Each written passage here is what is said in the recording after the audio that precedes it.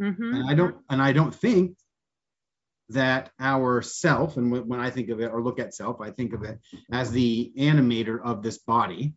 Okay. And so, like when our body can't support life anymore, then whatever it was that Mm. was in us is no longer there. That's what I perceive the self, source, God, Right. higher, whatever, all that stuff. Right. And so, how can that be worth anything? Because Mm. it's the same for everything. It's the same Mm. for my dog and for you and me and even the people we Mm. can't stand.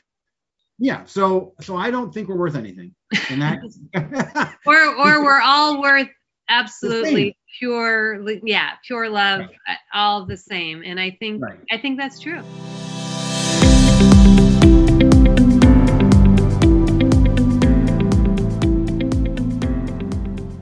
Hey everyone, welcome to this episode of Zen Mama and the Addict. This is Mary.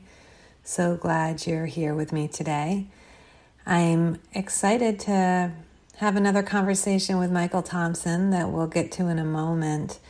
If you're new to the show, Michael has been on a few times. He had his initial episode with me about the work he's been doing, which is just fascinating, and I invite you to go back and look at that. I think it's episode 22 maybe, but check it out. He has been on this journey of self-discovery, and it's nice from a male perspective to hear his journey around that. And we also, Michael and I, had so much fun doing that we decided to get together from time to time and banter about whatever it is we've been contemplating. And today you'll be listening to us digging in a little deeper on self-worth. So we'll get to that in a moment, but I just wanted to talk about what's going on with Zen Mama and the Addict. We're into the second season, and it's been great to have a variety of people on. It's a little different. We added the Everyday Guru. So we've widened the lens of the platform a little. Of course, we still have people on in recovery and talking about addiction and all of these pieces. Even as we talk about self-worth, we can talk about how that leads into addiction and recovery. But also just, having people on that are talking about real and relevant issues that are going on around social and racial justice, and just interesting work people are doing in the world to shine the light out as they heal and as they self-discover. It's just a beautiful journey we're on. So I'm really glad to have embraced and broadened this platform. And I hope you're all enjoying it. I really would love any feedback you have. Send it my way. I appreciate that. I have just rebranded the website. I combined my coaching business with the podcast.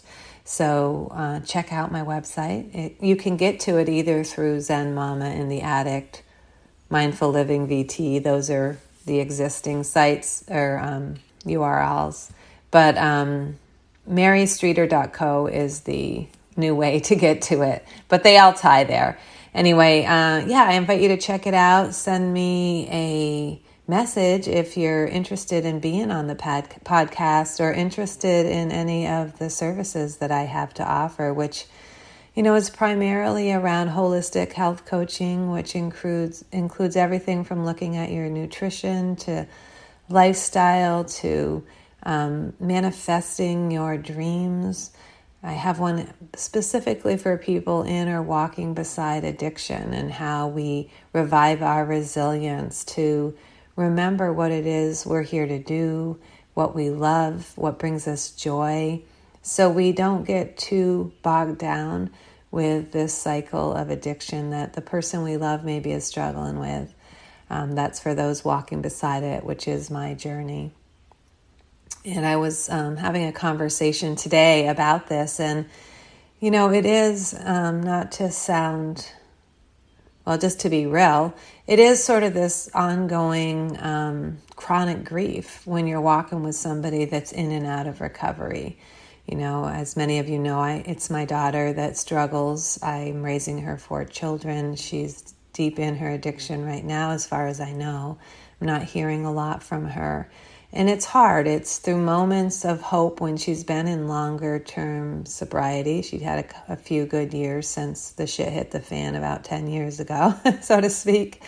But when she reached out for help, and you can go back and read about our journey. Our earlier episodes are about our journey together as she started this podcast with me, but has not been able to show up due to her struggles. And I love her, and I miss her, and I pray for her, and it makes my heart hurt. And I know I'm not alone, right? And that's why I'm here. I'm here to talk about the stuff that's hard in our life, to know that if we can talk about it and be vulnerable, move through the shame, we can heal, and we can know we're not alone. It even ties into our talk on self-worth today and how we have decided what makes us worthy and what doesn't. And when hard things happen in our life, we often get down on ourselves about them and go into this not enoughness. And, it can really spiral us down. But the good news is that there's lots of tools to pull us up, and we all have this light within us. And sometimes we just need a little help getting it brighter and remembering who we are. As we walk beside all the things that come in and out of this human journey that we're on. And if we can take the time to remember and to do the things we need to be well, anything's possible. I was saying to Michael that sometimes my life, or I wasn't saying to him, but sometimes my life, when we were deep in the grips of back and forth with Caitlin and the kids, it felt so contradictory. Like here I was doing global health work in Africa and traveling, and there was this whole life, and then I'd come home and it just felt so dark and gritty, and like it just felt like I was living with a foot in two worlds. But I really was unwilling to not do the things that were meaningful to me, even though I was pulled on so heavily to show up for my daughter's addiction and her journey. And I did. And was it hard? Yeah. Is it hard still? Yeah, it is. But I still continue to keep my eye on my North Star. And that is to be a parent to these beautiful children, to ride the waves of her addiction, but also to still understand what my meaning and purpose is in life. And it is to be a mother, but it's also to do this work. It's to, continue to explore how we can stay resilient, how we can embrace the gifts we have within us. And yeah, I'm here to learn and to share, and that's what I'm doing. And that lights me up inside so that I can hold space for all the stuff that's a little more challenging, and definitely hold space for hope. So if you're walking beside someone, just saying, I understand, and let's acknowledge it is this circular pattern of hope and grief, and we have to be strong around it. So find your tools. Reach out to me if you'd like to work with me a little bit on that rediscovery or transformation back into, those things that you used to dream about doing when you were 10 years old. Yeah. Sometimes we need to take our adult self that's kind of caught up in the struggle, and we need to reach back to our younger version of ourselves and give them a hand and pull them forward into now, so that we can remember and be playful and rediscover what we got excited about in life. So we'll dive a little deeper into self-worth in just a minute here, but I just wanted to share with you. Check out my website, check out my offerings, and thanks for being here, and thanks for being a part of this community. I have a few more really great interviews coming up, and we're going to talk to somebody that works in a recovery clinic. We're going to talk to someone that's in charge of opening up a new recovery clinic here in Vermont that is pretty sensational, and I'll be doing some work with Sauna in Stowe. So excited to share that with you all. And then the month of August, I've designated as healers that I'm going to have on the show.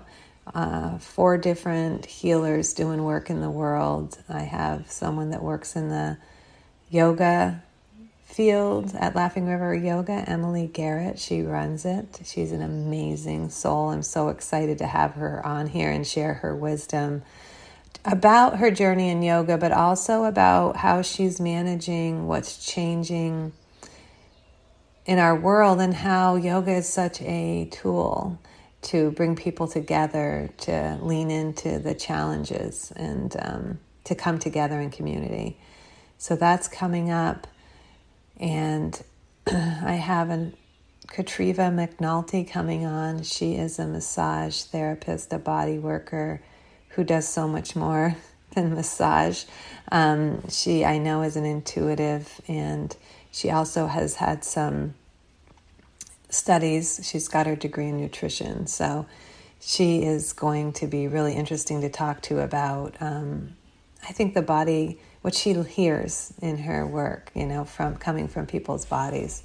So I'm really excited to share these folks with you. So look for that coming up. All right, so let's get to the show. This is me and Michael Thompson talking about self-worth. So it's been a while. How the hell are you? Well, like you said, hot. Yeah. Because it's hot for Vermont. The humidity, I think, but I've been good. There is a lot happening for me right now. How about you? Summertime. All the kids are at home now. Oh boy. Yeah. And, things are open. So you forgot the gift of last summer, which was nobody had anything to do, which was, a blessing and a curse, but now it's like multiple. Yeah. There's a lot of running around happening. Well, my kids are older, so whatever, but yeah.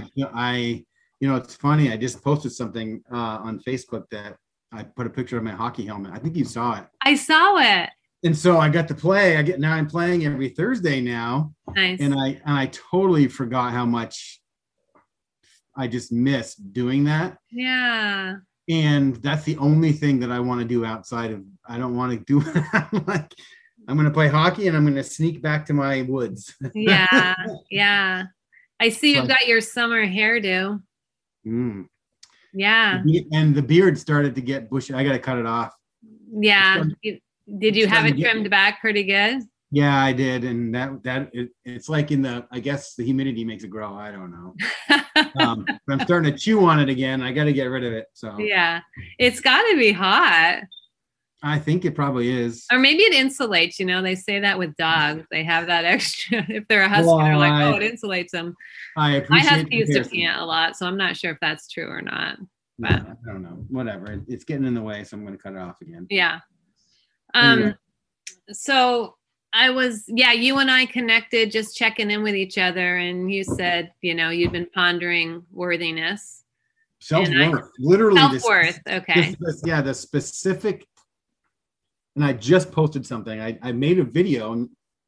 I make videos for me because I pretend I'm talking to somebody, which I kind of am. I'm talking to myself in a sense anyway. Mm-hmm.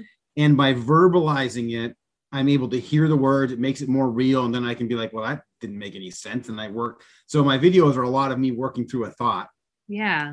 Which some people, the people that find it annoying aren't watching it. So that's fine. But the people, other people are like, they just enjoy kind of going through it with you. Some of them like cheer me. You're almost there. You're going to get it, I know. And so I just did it on self-worth. And I think, and it just helps me to kind of gauge and think about things differently.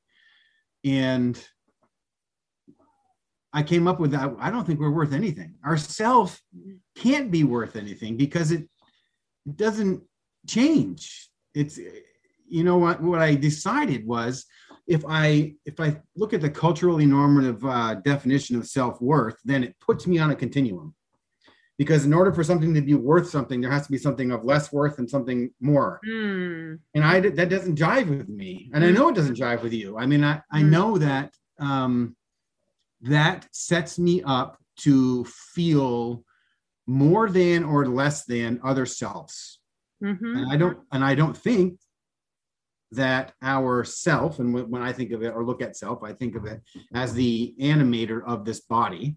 Okay. And so like when our body can't support life anymore, then whatever it was that was in us is no longer there. That's what I perceive the self, source, God, right, higher, whatever, all that stuff. right. And so how can that be worth anything? Because it's it's the same for everything. It's the same for my dog and for you and me and even the people we can't stand. Yeah. So I don't think we're worth anything. And that or we're all worth absolutely pure love, right. all the same. And I think that's true.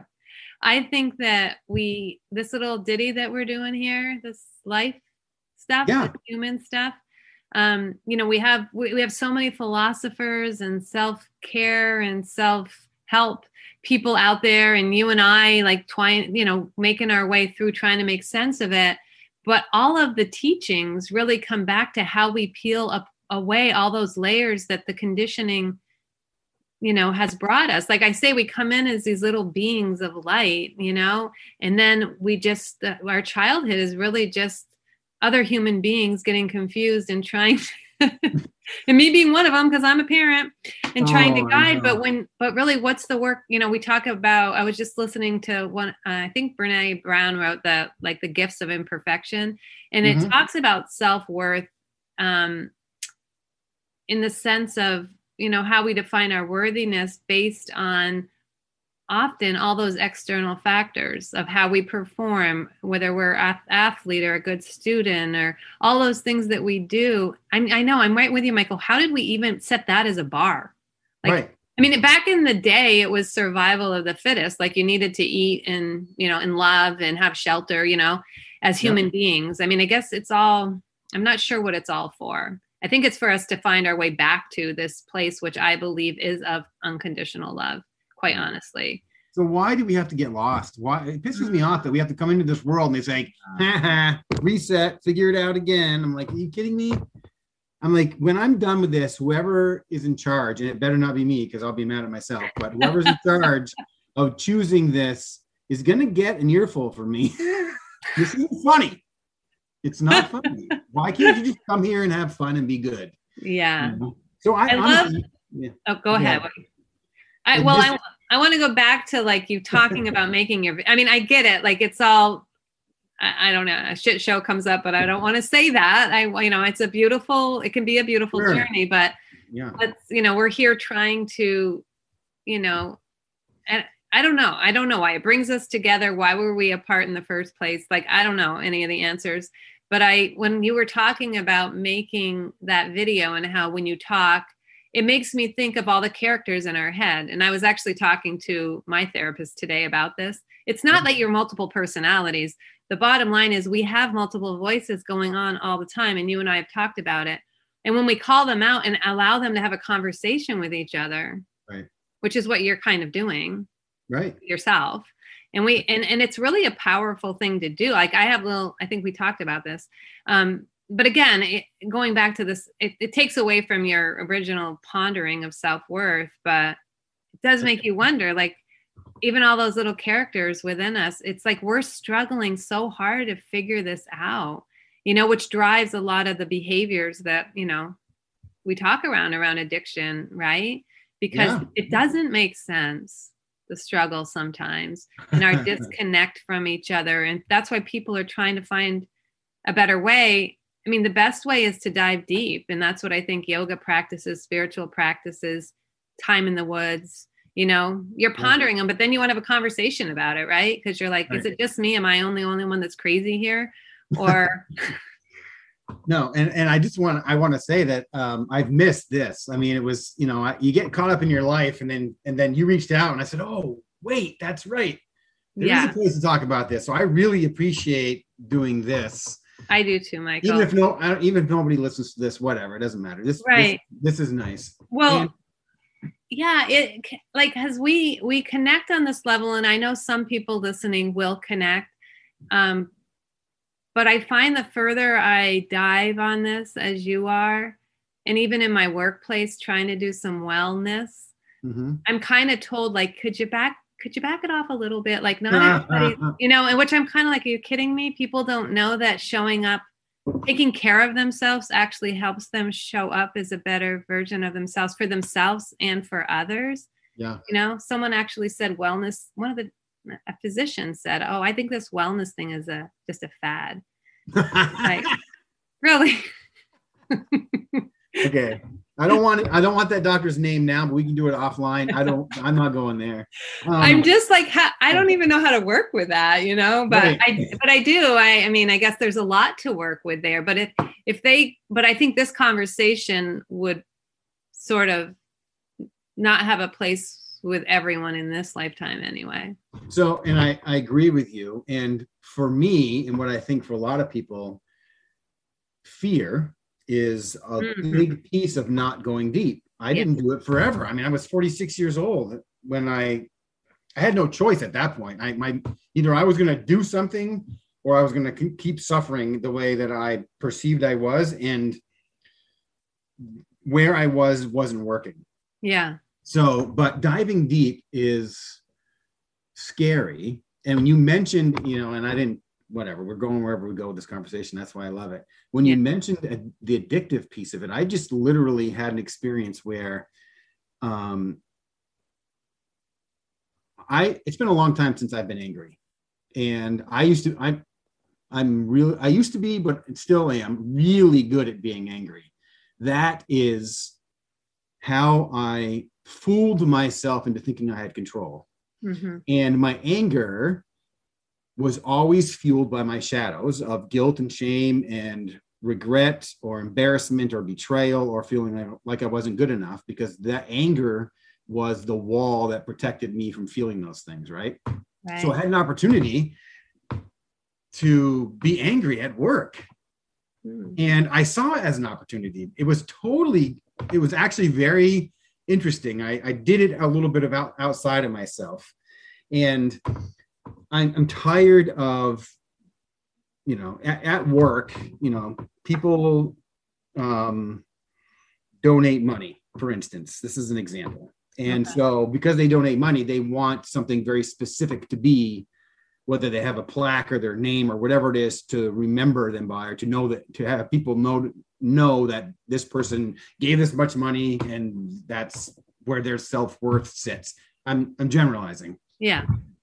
But in order for us to put this plaque where they wanted it, we had to change stuff. And it was this big wall, and they want it right there. And there was already something there. I'm like, you gotta be kidding me. So I went off, but I chose to. Yeah. It was totally different than being unaware of being driven by fear or by anger. I used my anger to communicate in a different way, so people understood where I was at. I communicated properly. I wasn't rude or obnoxious, but they completely understood where I was coming from. And that was different for me. Yeah. Yeah. And it was actually liberating. It's like, wow, I was angry. I recognized that I was angry. I know why I was angry. I communicated about why I was angry, and I let it go. Yeah. But it helped me. Yeah. It was like, I forgot. So I'm going in circles here, but back to the addiction piece. I remember the power I felt when I was angry. It's so powerful. I mean, here's my little statement. Maybe I heard it. Maybe I read it somewhere. I don't know. But my statement was, anger is an excellent motivator, and a terrible master. And it would control me to the point where I was unaware I was still mad. And people would say, what are you angry for? I'm like, shut up. I'm not angry. Get away. What are you talking about? I'm going to punch you if you say that again. Yeah. Anyway, it was an amazing experience to be able to recognize it, use it, and then move on from it. Because I do think some of those emotions, it does go back to your question about why any of it is, and why, I mean, it's like we were given this emotional limbic system, right? So, there's some divine plan here for how we were put together. But then in the lessons, I think that we're meant to learn, and why, I don't know, maybe just to be stewards of this land. I have no idea. But, we can make up reasons. Like if I really start to peel everything back, it's something to sit and contemplate a little bit about just caring for each other and the earth, honestly. Right. Why else are we really here? We've just made all this material. And then we're like, oh, this is a little hard. Let's get more efficient. I think it's just our nature to improve. But then we've done it to our detriment, right? And then we've somehow at some point, and maybe depends on what story of evolution you believe, but we began to say, okay, this is okay and this isn't okay, and all those layers begin to build up.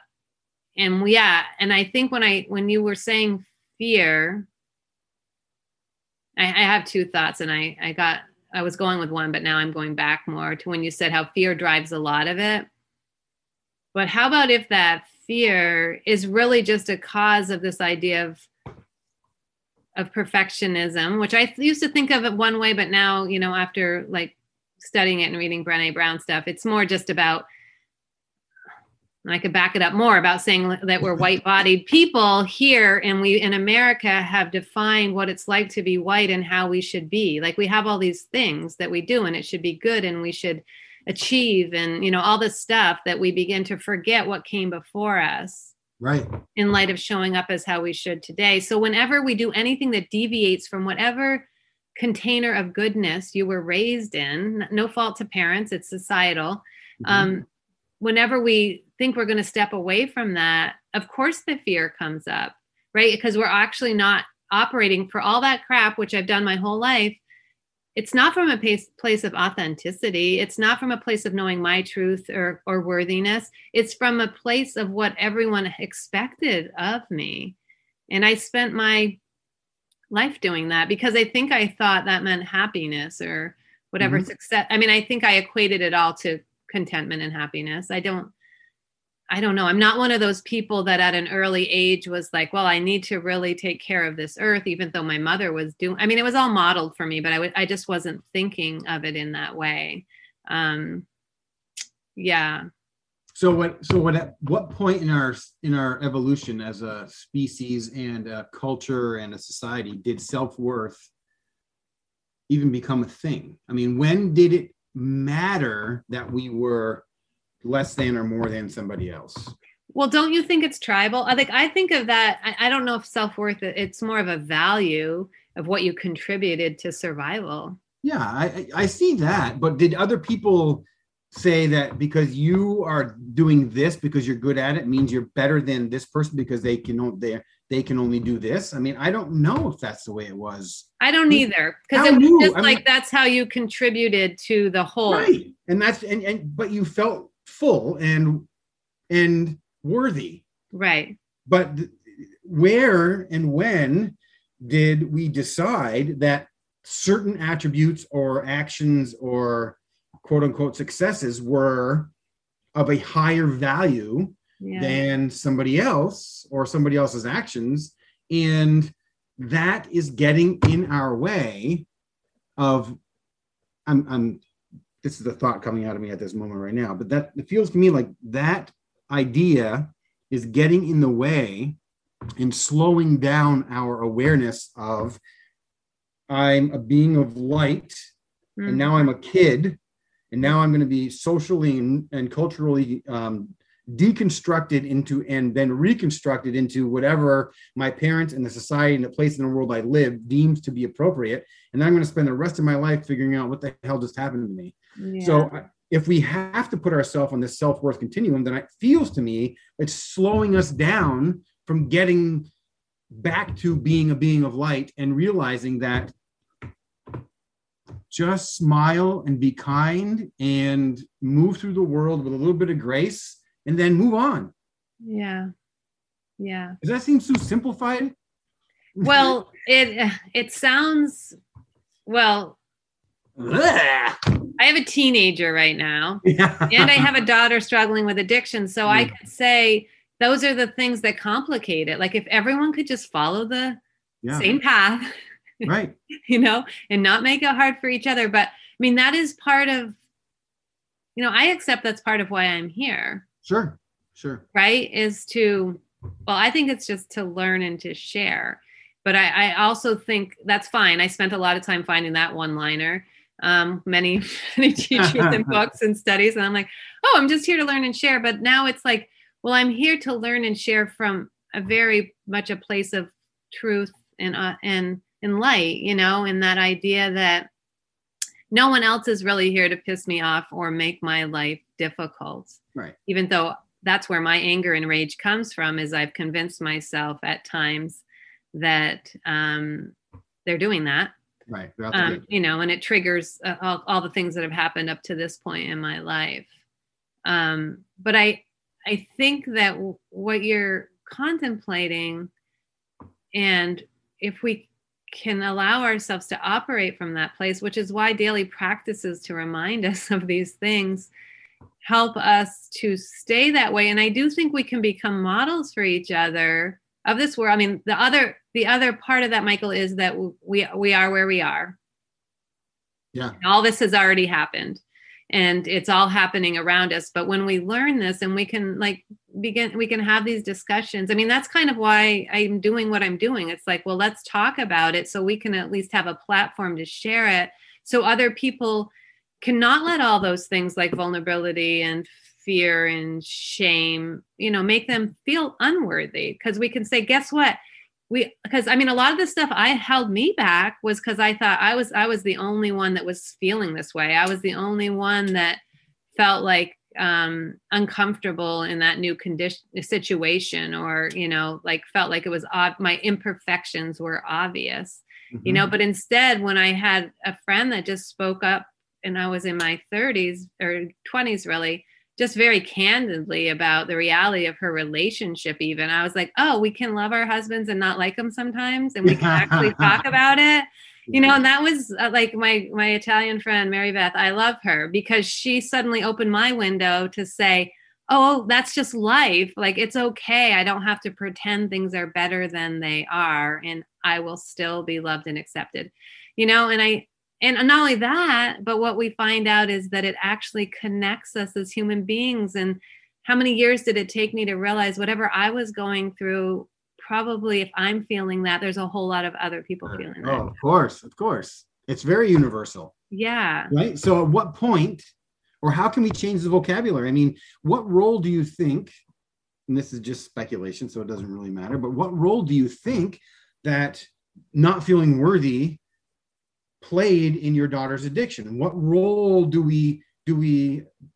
how much better would it be, or easier, better, I don't know how to qualify it, but for teenagers that are dealing with a biological shift, with all the things that are going on, if they could remove the idea that because these things are happening that they're not good enough, and just kind of be involved in the process of change, how many things could be avoided in their lives as far as suffering goes? Because because they immediately are putting themselves on a continuum of, where do I fit in?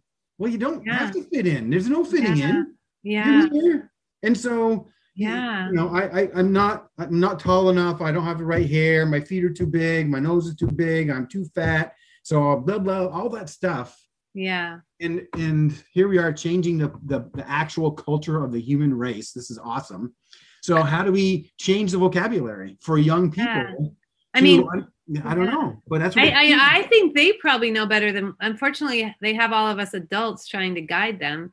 And we've been, honestly, right? And for me, I noticed with Owen, I have fear because of how his mom landed. Of course. Honestly, when he's like up on the mountain and they want to hike and camp out, I'm like, well, what are you going to be doing up there? Right. You know, I mean, and so I love when I can get to a place of, and I try to do this whenever I find that fear part of myself reacting, I realize it's time to sit with him and just say, okay, this is what's happening. I'm acting a little crazy, and this is because I'm fearful, and this is why, you know. And then I give him just the information, like, because of your history, you know, you do have a 50% greater chance of addiction, and then these other factors that people use that put you at 80%. So just know this, you know, when you're out there. And I mean, I guess, so I'm kind of trying to figure out how to parent through that lens so that I don't project my fears. Because I don't think in the end, I have really any control over their outcome. You absolutely like don't. For me, trying to like not let that rage that runs just below the surface here come out too often, because you know, I still have a whole lot of healing to do myself.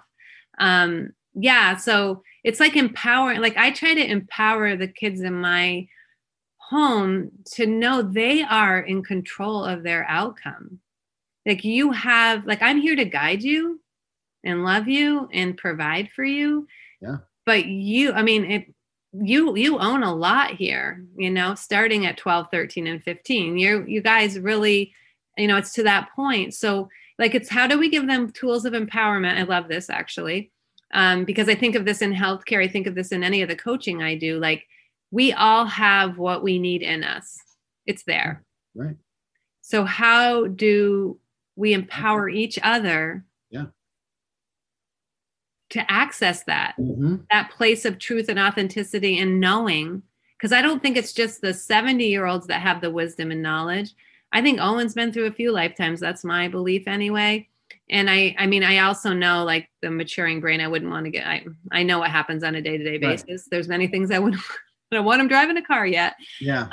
But as far as, you know, when they can get in that space where they're not influenced by all the things you and I were talking about that pull us out of ourselves, but they're so out. I think the question is, how do we have the language and hold the space for them to feel safe coming in? And this is out of addiction too. How do we nurture and hold space for people in the shared way to come inside and to know? Excellent question. Yeah. Excellent. And I think you nailed it actually a few seconds ago there, where you said where you're trying to be a parent. And as you were saying that, the only thing I was thinking is, like, you nailed it. I mean, that's from my perspective, and we know at this point that that's the correct one. Of course. Right, of course. That is, I mean, what you did is you identified your fear and you moved through it and didn't allow it to dictate. So, you know, we don't need to inflict, that's not the right word, but I'm going to use it, inflict our own trauma and shadows on our kids. They're going to have their own. They've got their hands full. And so by naming them, like you said you did, this is why I'm scared. This is why I'm behaving this way. I need you to understand. Yeah. Here's some practical, logical information to supply my fear. And I don't want my fear to be your fear, but I need you to understand that these choices that you make here, the chances of those choices sending you over to this other space that I know you don't want to be in are really high. Yeah. So what are you going to do to how are you going to access what you need to make the decisions that then diminish the chances that that's where you end up? Yeah. What else can we do as parents? We don't have control. I know. Well, I do think, let me also be honest and say it's usually, I don't have those sit down conversations till I've lost it a few times in a row. That's okay. I don't want anyone thinking that I'm the Zen mama that doesn't do what all of you do and then kick ourselves. It's because now I recognize it and I say, I don't like when I'm like this. Like, why am I being like this? You know, and it doesn't help his self-worth. No. Right? No. No. And that is right there. Like, I'm putting layers on. The thing I've gotten good about is apologizing and trying to pull them off as quick as I can. But, you know, I'm not going to say I don't do it. Well, and if you didn't do it, how would they learn from you? Yeah. So, you know what I mean? So talk about powerful when the person that somebody is like a parent or guardian or whatever you want to say is a human being. And just because they're old like us doesn't mean we don't lose our temper. And what is different is that we like, you know what? That was inappropriate. Yeah. I am sorry, sincerely sorry for doing that. Here's why I did it. Here's how I'm trying to make it so I don't do it again. And here's what you can do so I don't rip you a new one again. It would be in your best interest. Yeah. Which I also say it's no longer okay to not know. Like, you know, you got to own your shit. So anyway, I just think that it's important for them to see us work through it. Yeah. And I've been doing I did a lot of that a few years ago with all my kids. Like, listen, as I dug deep and uncovered stuff and then remembered and realized, like, oh boy, I could have done that better. And I did that for so many years. I sat down with them all and had conversations with them. And initially I thought it's too late. Why even bother? But absolutely not too late. Yeah. It really shifted things for a lot of them, I think. Well, I think that's so important to know it's never too late, right? To heal, because we are malleable. Yeah. And we are incredibly forgiving. And that's what I've said to these guys when they've made mistakes, or even to myself. I do it quite easily myself, but no, everyone appreciates honesty, and it's when we think we're in a place where, well, we have to be vulnerable. And so if we're in a place where we don't feel like we can be vulnerable and we can't say, hey, you know what, maybe even as a leader, you can say, I might not have made the best decision. And that, I think, gains more respect and more collaboration and oneness. But yeah, I don't know. Then that's the other thing. Like, I work in medicine. I'm not sure when we built this such ego-based, entitled, quite honestly, I mean, we put people on a pedestal that it's not right, and we disempowered people to be responsible for their own health and well-being, I mean, and then now we're all like, everyone's kind of down on the medical system too, but like we all created this sort of monster in many ways, Yeah. And it's based on a hierarchy. Like you just said, it's based on hierarchy. It totally there's a pedestal there. And if you're not on the pedestal, you're not as good as them. So there's our self-worth wrapping itself around again. And I will also say, having talked to people that reside on that pedestal that don't really want to be on it, but feel like it's an expectation of them to be there. So there's two sides of this too. They also feel like, well, I can't really step down. Like everyone expects me to have, like, there's a lot of pressure is what I'm saying that they put on themselves, just like because it's their self-worth. Again, we built like, so when did we think they weren't human? And I also, like, they forgot that they're actually healers. It's become too sciencey and not enough heart. Yeah. And who'd have thought that the people on the pedestals are feeling unworthy as well? They are. Of course they are. Scared, and they don't even, like, that's, I mean, some of the people that I'm trying to do work with that just don't want to go there, because then they have to feel all the feelings, and then maybe they are not happy, and maybe they know they're working in a system that's pretty broken. Yeah. And then what if where do you go? There's nothing to do outside of that. I mean, there always is. There are. Yeah, that's the thing. There's always, there is something different, and it's scary. A lot of people's change is scary, and there's too many questions, and so they continue living a life that they don't really want to live. Yeah. And that's how they live it. And that's sadder to me than dying. I know. And it's hard on them. It's hard to be around them. It doesn't foster, especially in healthcare, it doesn't foster what we need to help us access our true health, Yeah. Yeah. I mean, let's also acknowledge there's brilliance that has come out of this, and the evolution of technology in ways I couldn't have even imagined. But I do believe we can go about it and still be happy and still have balance. I just, maybe the progression's a little slower. And would that be a horrible thing? Right. But then it probably comes back to money and who's producing what and who's reaching which benchmarks. It all needs to implode. Honestly. No, there's a lot of things that need to implode. So something new can something new can grow. Like when the forest fires ravaged the West Coast, and then after it's all done and said, millions of lupins, purple flowers bloom everywhere. I love that. There's all this, change is change. It's not the end. But here we are talking like it's not hard. It's so difficult for so many people that are doing great things and are maybe feeling stuck. I know what that feels. You know what that feels like. We all know what it feels like. I do know what it feels like. And when you're in the midst of it, that's why we need each other, because you can go sit in the woods and you can get there that way. Yeah. I think there's a time and place for all of it. There's time for self-reflection and introspection. And then there's time to share. And I think that's where a lot of growth comes. But when you're outside your body and you're really, not even sure what your truth is anymore, I think that's when you need to spend some time with yourself. Yeah. Yeah. Because I know me, I'm very influenced by others. And so whenever I feel like I can't complete thoughts or get clear on direction, that's when I know I need to take some time to write or to get outside or to just slow all the different characters in my brain down to have a conversation. Yeah. And remember where it's going. Yeah. Yeah, for me, those used to be the hardest conversations to have, because that was admitting stuff that I didn't want to admit, and all of it was painful. So how about now? Yeah. How are those conversations now?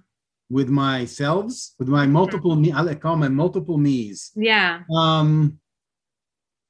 It's pretty quiet. There's still some in there I'm sure I'm unaware of that are, still chirping at me and dictating things. I'm a little quicker on the draw to recognize it, so I can, instead of trying to make them be quiet and scream at them and tell them to, leave me alone, I'm more inclined to be able to think through and say, why? What is that? And for years, all I did was try to run away, close your eyes, put your hands over your ears and say, don't talk to me anymore. What do you I don't want Right. What do you want? Right. And that's where they get all their power. Yeah. Well, what about, do you have any that you have, like I have some that I invite into I don't know, it's a castle, because I read Carolyn Pace's Entering the Castle book.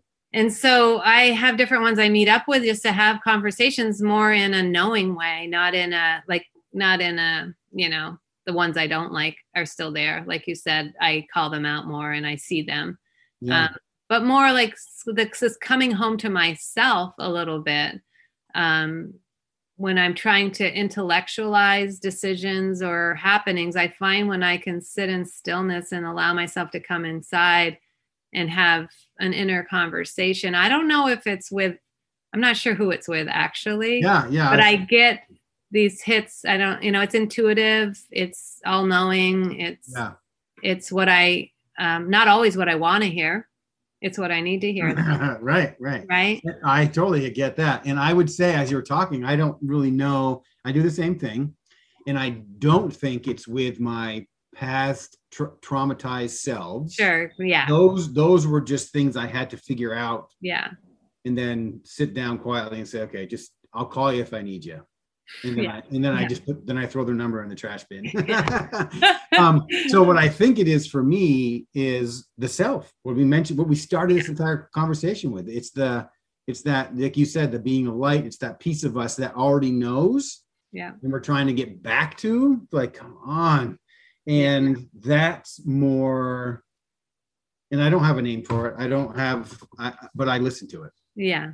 Yeah, for sure. Yeah. It definitely is the guide, and I definitely listen to it. And I don't always follow through with what it says I'm supposed to do. And that just brings more pain and more challenge and more than I need, you know, or it's just like, okay, fine, do it that way. Yep, told you you're gonna do whatever. I was like, oh. So it's just this ongoing. That's insanity, right? Doing the same, yeah. Same thing and expecting different results. It's funny you say. I was just talking to somebody this past weekend, and they said, "Oh, I'm having troubles with this. I'm having troubles with that." And it's like, are you sharing this information so that you can get advice from me because I know some stuff about all that? Well, yeah, kind of. I said, okay, so how about this? No. How about no? How about no? None of that works. I said, you didn't try any of it. And they're like, well, I just know it's not going to work. I said, okay. So, and I said, do you really want change, or you just want to complain about how your life is right now? Mm-hmm. And they said, no, I'm tired. I can't. I said, well, this is going to be like a radical thing I'm going to say, but I want you to listen carefully.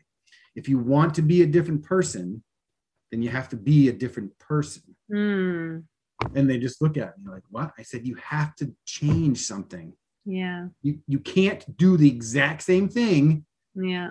And expect different results. Right. And they're like, oh, yeah, you're right. I said, good luck. It's so hard for people. And that idea of procrastination is definitely driven by fear. Sure. By fear of making a change in what might come out of that, what other changes that might lead to, what discomfort it might cause in the system of your life, Yeah. And I think sometimes it takes people really working on their resiliency a little bit before they can get excited about embracing the change regardless of it. It's an interesting thing, like for people to really want to, they know they're unhappy, but to really want to make the change, there has to be some little sense of light that they have, or I don't know. I mean, I think you and I both in our lifetimes have probably done it over and over again, whether it's around our health and well-being, whether it's starting a fitness routine or eating differently, or if it's, growing a particular practice or meditation or deeper dive. I feel like people either act out of a place of real desperation. Like I can't wake up feeling this way anymore. It doesn't mean that it's still not really hard to change the habit, but that's where I sometimes think we just need each other to help. Yeah. And I also think we need to ask for help. I forget to do this. I forget about this idea of grace that can show up when we're like, you know what, I can't hold this anymore. Mm-hmm. And then suddenly the space comes to be with it all. Yeah. Or something shows up in your life unexpected. I have been paying attention to this and I have seen it happen. And just to say to that self or whatever it is that comes into me, like, I'm really unclear. I need some clarity, and not really anything specific, but like, show me the next right thing here. And then it begins to present itself. So I don't know about all that mysticism, but I know that it has been a comfort and it's shown up in my life. Yeah. It hasn't been a big bang. It hasn't been like, okay, clear, 90-degree turn here, you know? And why can't it be like that? I know. Could it just freaking happen? I know. Well, and actually for me in my life, I've made some decisions that clear. I mean, they were not popular. I just knew that this is what I needed to do now. And I do that actually quite a bit. Yeah, I do love that about you. Yeah, that's because you're not in my family. Rebecca might feel differently. There's a whole bunch of people that are like, what is going on? I know. But you, like, going back to where you said, the asking for help thing. Yeah. That was really hard for me to do. And maybe it's the same for a lot of other people. And the reason for me having a hard time genuinely asking for help is because the moment that I realize I need help is the moment I realize I'm not good enough.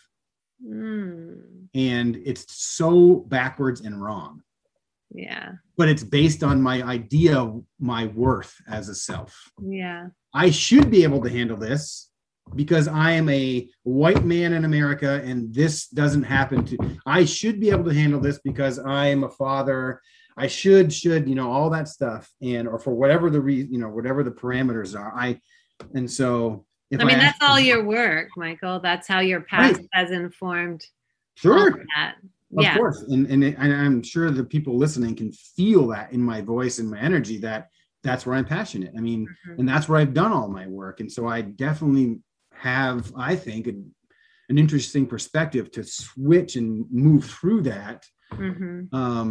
But even your contemplation of self-worth, I think for some people, like if this was the first time I was hearing this, and even today, it'll remind me to let my shoulders relax a little bit, that this is all just made up, and that how I choose to be in this is up to me. Right. And that I really am just this light being, yeah, doing the best I can in each moment, you know, and that's enough. It is. And it's funny where you say a lot of people, maybe I'm prejudging, which is fine, but I know some people in my life, when I say the three-dimensional world and that we're making this up, and like you just said, this is just made up, so relax. That's a hard concept, I think, to really hold on to. And I was chatting with another friend of mine this past weekend talking about the five senses of our body and how they're so limited. And the only way that we can make sense of the world and then put ourselves in this world is through our body's interaction with our space, which is our senses. But they aren't sensing everything. Right. Plenty of other animals sense different things, and their reality is different based on what they sense. And so if that's true, then we are only getting a small portion of what consciousness is. And so the sixth sense is the self. It's that part of us, the energy that's connected to all the other selves and the energy in the world and the universe, or whatever you want to say, that's connected to all that unchanging, never dying aspect of us. And that's where I have been able to move into. And like you mentioned before, that's the guide, the clarity. And I just, it doesn't always go where we're hoping. I mean, even our relationship in this work we're doing is serendipitous, and so we were asking, I need this, or this isn't working, what's going to happen? And then we do this, we start this, it changes, it morphs. But regardless, it was a new thing that put me in a whole different trajectory. Yeah. See what I'm doing. I mean, I'm interviewing people now for my podcast. I can't wait to have you on it. Although I don't know what I'm doing. But I don't care. I'm gonna do the parts I know and figure out the rest as I go. Good. I'm creating courses to put online and do other things that are, and my website, I'm feeling really good about that. So anyway. Cool. Say what it is again, Michael. Your website. My website is Medistate, medistat.us. Okay. And my podcast is going to be Medistating with Michael. Nice. Yeah, and the word medistate is just a new word I made up that means actively pursuing your life's passion. I love that. Yeah, and I just changed my YouTube channel because I could never find myself on YouTube. So I changed. Hard sometimes to find yourself. Try to type in Michael Thompson. It's like, yeah, right. There's name. So I changed the name to Medistating Michael, which is nobody has that name. Nobody has that one. So yeah. So anyway, that's cool. I love it. Yeah, so we'll put some links in there. Some of them might not be up yet, but. Your website's up and the YouTube channel's up, but the podcast is evolving. The podcast is developing. Yeah. So anyway, it's been a great, when I sit quietly and listen to the part of me that doesn't care about self-worth and place and fitting in, that's where my truth is. So Michael, we want to share how you do that? I know it's been a journey, but just for people to have a sense of practicality of how do you?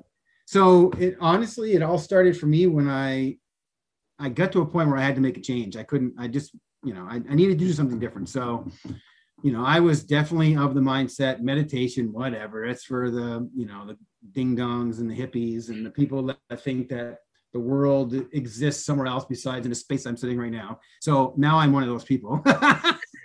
Hello. Hello, here's the truth. And so I did some very, very simple meditations, guided meditations. Actually, I think the very first ones I did, I saw somewhere Deepak Chopra and Oprah Winfrey do 21-day meditations. Yeah, I did that one. For free. They have tons of them. Yeah. And so I did it, and it just basically gave me the idea and the very simple task of ignoring my multiple me's bantering and battering me in my head, and focus on my breathing, tense your body, focus on the space you're in, all that kind of stuff. And then from there, I started to realize the freedom and the peace from not having my voices dictate and for me to break free from thinking that those were my reality, because they weren't. Yeah. They are a product of my experience and perception, but they're not my reality. And so then I started doing some different kinds of yoga, some Kundalini yoga and body postures and breathing and different things with that, which is much more physical than going down with Diane Mariano, which is amazing. Laying in her yoga studio. She's like, Shavasana is laying down. I said, that's me. Okay, I'm going to lay down and do yoga.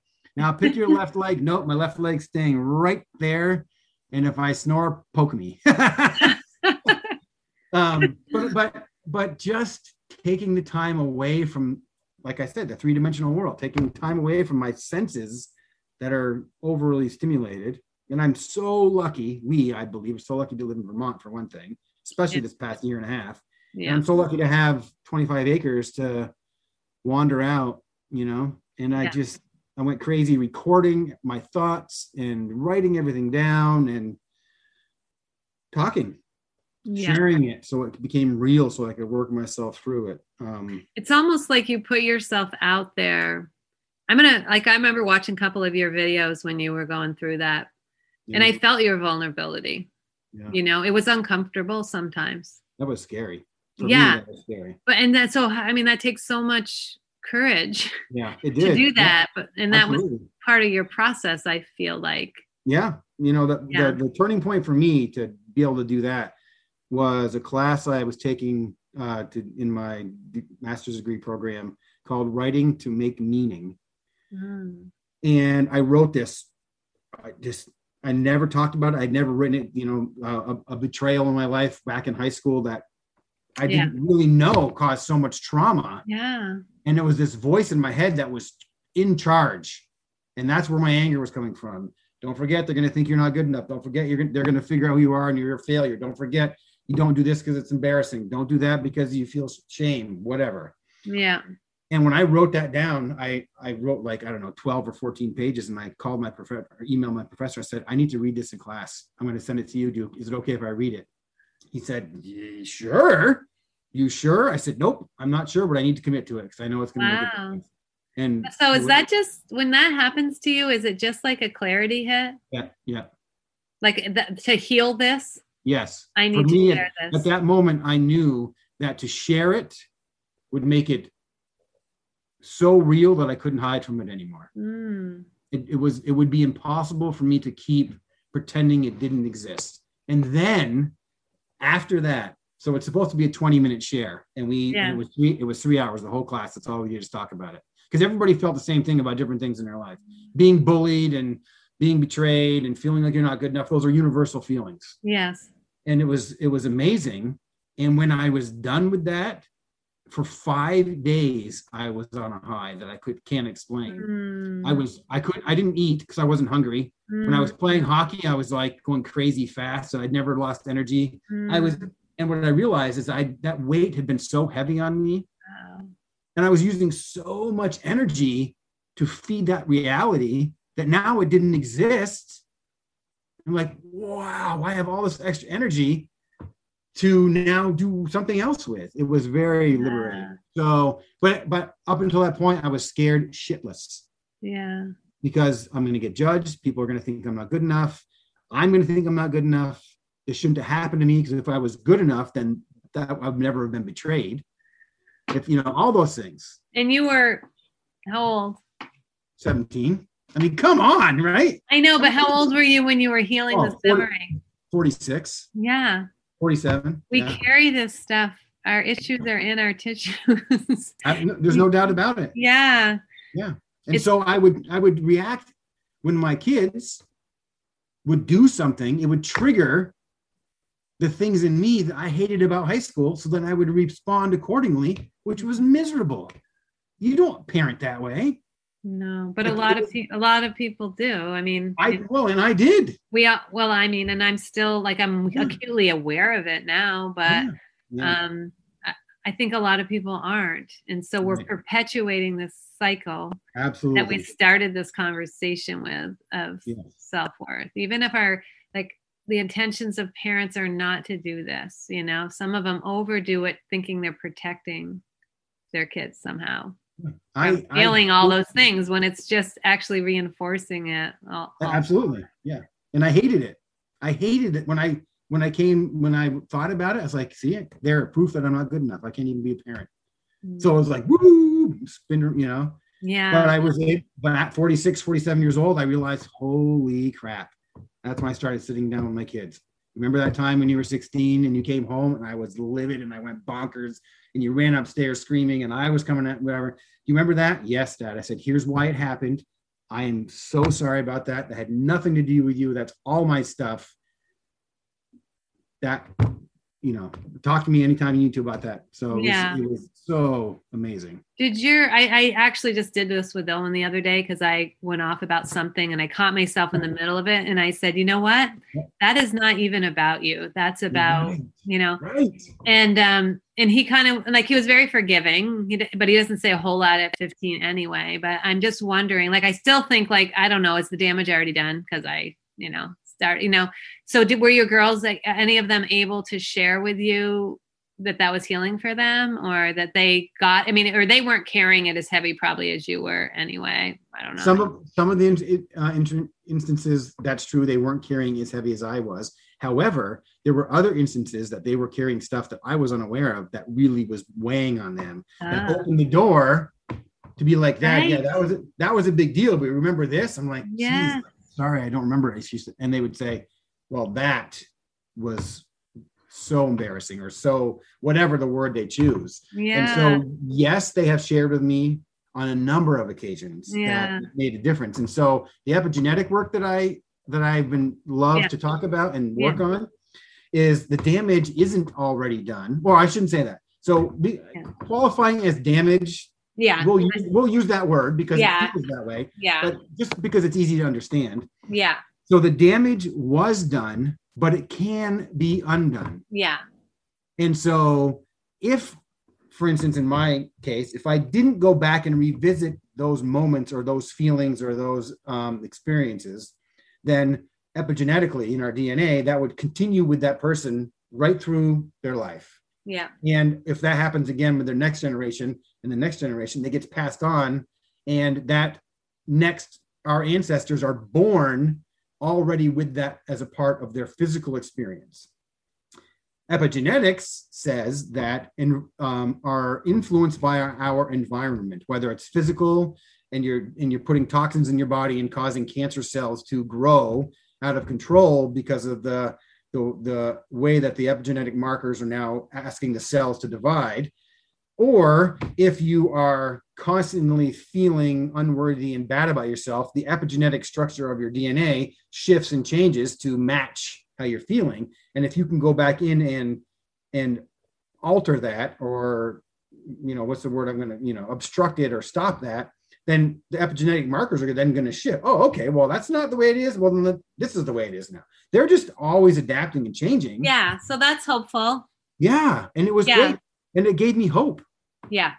I was like, then we can be vulnerable and we can call ourselves out and know, and not only that, but you've already shared, by you doing that, you then allowed everyone around you to be vulnerable and to share. Right. Yeah. And again, very scary. Yeah. Not anymore. I'm not scared of it anymore. I'm uncomfortable. I'm not going to say it's not. I'm not going to say it's easy. I am uncomfortable with it, but I know the benefits. Yeah. And I can feel the power behind it. It's like when you ask for help, it is a symbiotic relationship, and you're allowing somebody else, hopefully the person you're asking, to then be in a relationship with you that coexists, and they can then feel good about what they do in their life because they're being helpful. Even though I don't like to say we're on a scale of worthiness, I always told somebody, especially in high school, when I was teaching high school, you're feeling bad about yourself. The best way to get out of that is to go help somebody. Yeah. Because then you're worth something.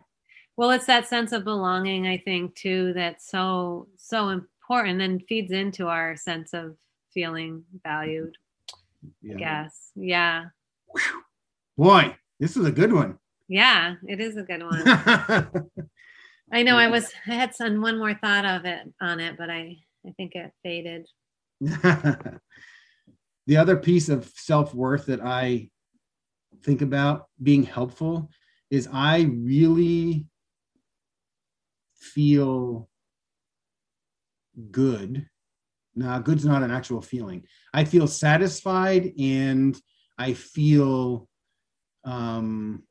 what's another word? I guess I can't think of it right now, but I feel peaceful when I help other beings instead of humans. Because, and I believe this, because they're not asking for anything. Mm.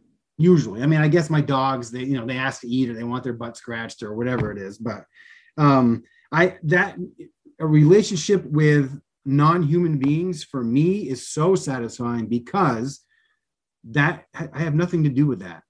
If I'm dealing with bugs or plants or animals, it's just, to me, that's two selves interacting on the basic level. There's no, dogs don't think they're unworthy. Dogs aren't worried about what people are going to think about their shaggy hair or the haircut we have to give our dog because we didn't schedule soon enough. So now he looks like he has mange, whatever. He's cooler now. It's all that matters. He doesn't care. Yeah.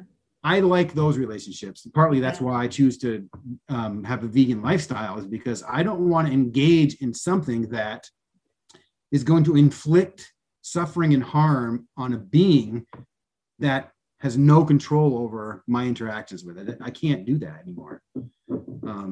So that's the self-worth that I really enjoy, because I think it's based on the basic self.